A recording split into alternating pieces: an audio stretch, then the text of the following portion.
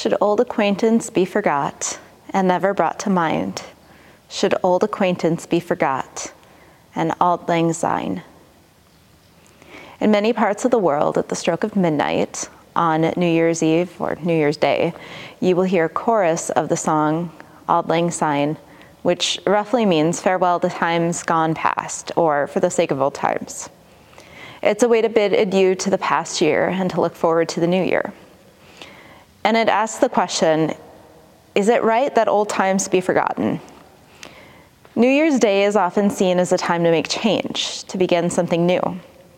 This year at Bethlehem Lutheran Church, we will have Epiphany Star words that you can pick up for the first few weeks of January. A word to focus on in the coming year to help you rephrase your understanding of your faith and life.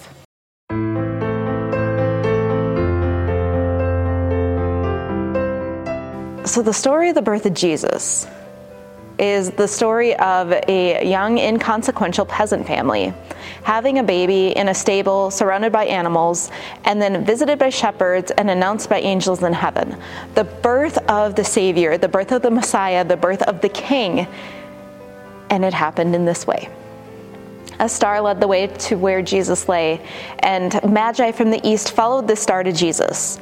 On their way, they stopped to visit King Herod, the king of Jerusalem, and asked where the baby was born, who was born king of the Jews. They wanted to know where was he at. Now, Herod is not the right person to ask this question. Herod was a snake. He was obsessed with power. Herod began rising to power through relationships with Julius Caesar and then was appointed a ruler of Judea by Mark Antony in 41 BCE. He ruled around the same time that Cleopatra was queen of Egypt. Herod captured Jerusalem and then proclaimed himself the king. He executed members of his own family, including his wife and his sons. So when Herod said he wanted to know where this child was that the Magi were visiting so that he could pay homage to him as well, that's not what he intended. Now, after they had left, an angel of the Lord appeared to Joseph in a dream and said, "Get up, take the child and his mother, and flee to Egypt, and remain there until I tell you, for Herod is about to search for the child and destroy him." Then Joseph got up, took the child and his mother by night, and went to Egypt, and remained there until the death of Herod. This was to fulfill what had been spoken by the Lord through the prophet, "Out of Egypt I have called my son." When Herod saw that he had been tricked by the wise men, he was infuriated, and he sent and killed all the children in and around Bethlehem who were 2 years old or under, according to the time that he had learned from the wise men. Then it was fulfilled what had been spoken through the prophet Jeremiah. A voice was heard in Ramah, wailing and loud lamentation, Rachel weeping for her children. She refused to be consoled because they are no more. When Herod died, an angel of the Lord suddenly appeared in a dream to Joseph in Egypt and said, "Get up, take the child and his mother, and go to the land of Israel, for those who were seeking the child's life are dead." Then Joseph got up, took the child and his mother, and went to the land of Israel. But when he heard that Archelaus was ruling over Judea in place of his father Herod, he was afraid to go there. And after being warned in a dream, he went away to the district of Galilee. There he made his home in a town called Nazareth, so that what had been spoken through the prophets might be fulfilled. He will be called a Nazarene. This is a story that we tend to gloss over when it comes to telling the Christmas story. I mean, who wants to hear about the birth of Jesus and then the deaths of so many children at the hands of a tyrant, a monster, a man so concerned with holding on to power that he thought nothing of ordering the deaths of innocent children? The song Coventry Carol, it's known as the darkest of the Christmas carols. It was written from the perspective of these mothers who were singing to their children who would soon be killed by Herod's evil decree. The absolute heartache of these mothers comes forth in this haunting carol. It's a song that is supposed to evoke strong emotions, feelings of deep grief and loss, and the utter unfairness of all of it.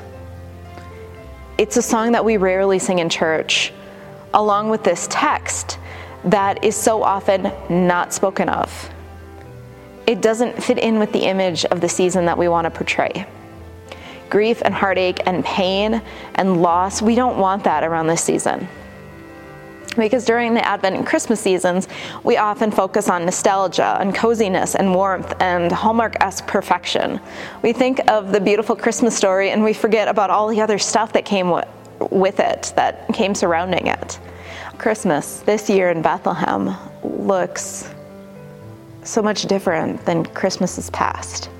There are no lights, no large celebrations, no giant manger scene. Instead, at the Evangelical Lutheran Christmas Church in Bethlehem, we see the image of baby Jesus lying in the rubble. It's a stark reminder of the destruction that's happening in other parts of the world right now.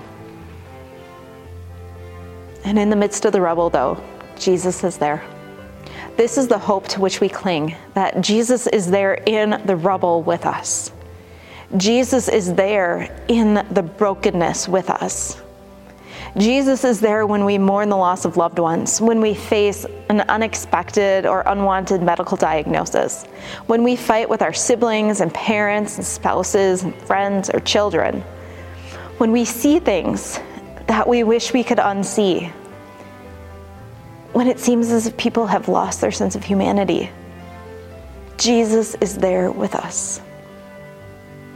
When our holiday celebrations aren't the same because our kids get older and they're no longer in the house, or they have other people to celebrate with, or life has just changed, Jesus is there with us. Now, I get simply saying that Jesus is there with us doesn't mean that everything's going to be all rainbows and roses and it's all going to be all better. It doesn't mean that things will be the way that we want them to be. It won't change things that have happened. But it tells us that we're not alone. And knowing that we aren't alone when we're trying to pick up the pieces of our lives amidst the rubble, that brings hope. Hope to begin again. Hope to heal brokenness. Hope that the light shining in the darkness will light our paths. Hope that maybe the pain that we might be feeling won't be so consuming all the time. We have hope that if we don't forget the past, if we don't forget the things that have happened, maybe we can do better. Maybe we will do our best to prevent tragedies like what happened to the children of Bethlehem from happening again. If you're super excited about the new year and the holiday season, if you are super bummed out because life is just really rough, whatever it is, embrace what does bring you peace and joy and cheer during this time. Embrace the things that do make the season kind of perfect for you, even if that perfection is just for a moment. Embrace the things that bring a smile to your face and warmth to your heart. Maybe rephrase what a perfect Christmas season, what a perfect New Year looks like for you. Is it different than the image you might have in your mind? Is it more realistic? What is it? What brings you hope? Where is God in the rubble for you? Where is hope and promise amidst grief for you? Where do you see God showing up? All of these questions can also help you rephrase what it means to be a follower of Christ in this world. As we enter into this new year, wherever you're at in life, may you rejoice in the good news from God, that God is with us. Emmanuel, God with us, that God is always with us, no matter where we're at. And to end how we began, for Auld Lang Syne, my dear, for Auld Lang Syne, we'll take a cup of kindness yet, for Auld Lang Syne. Amen.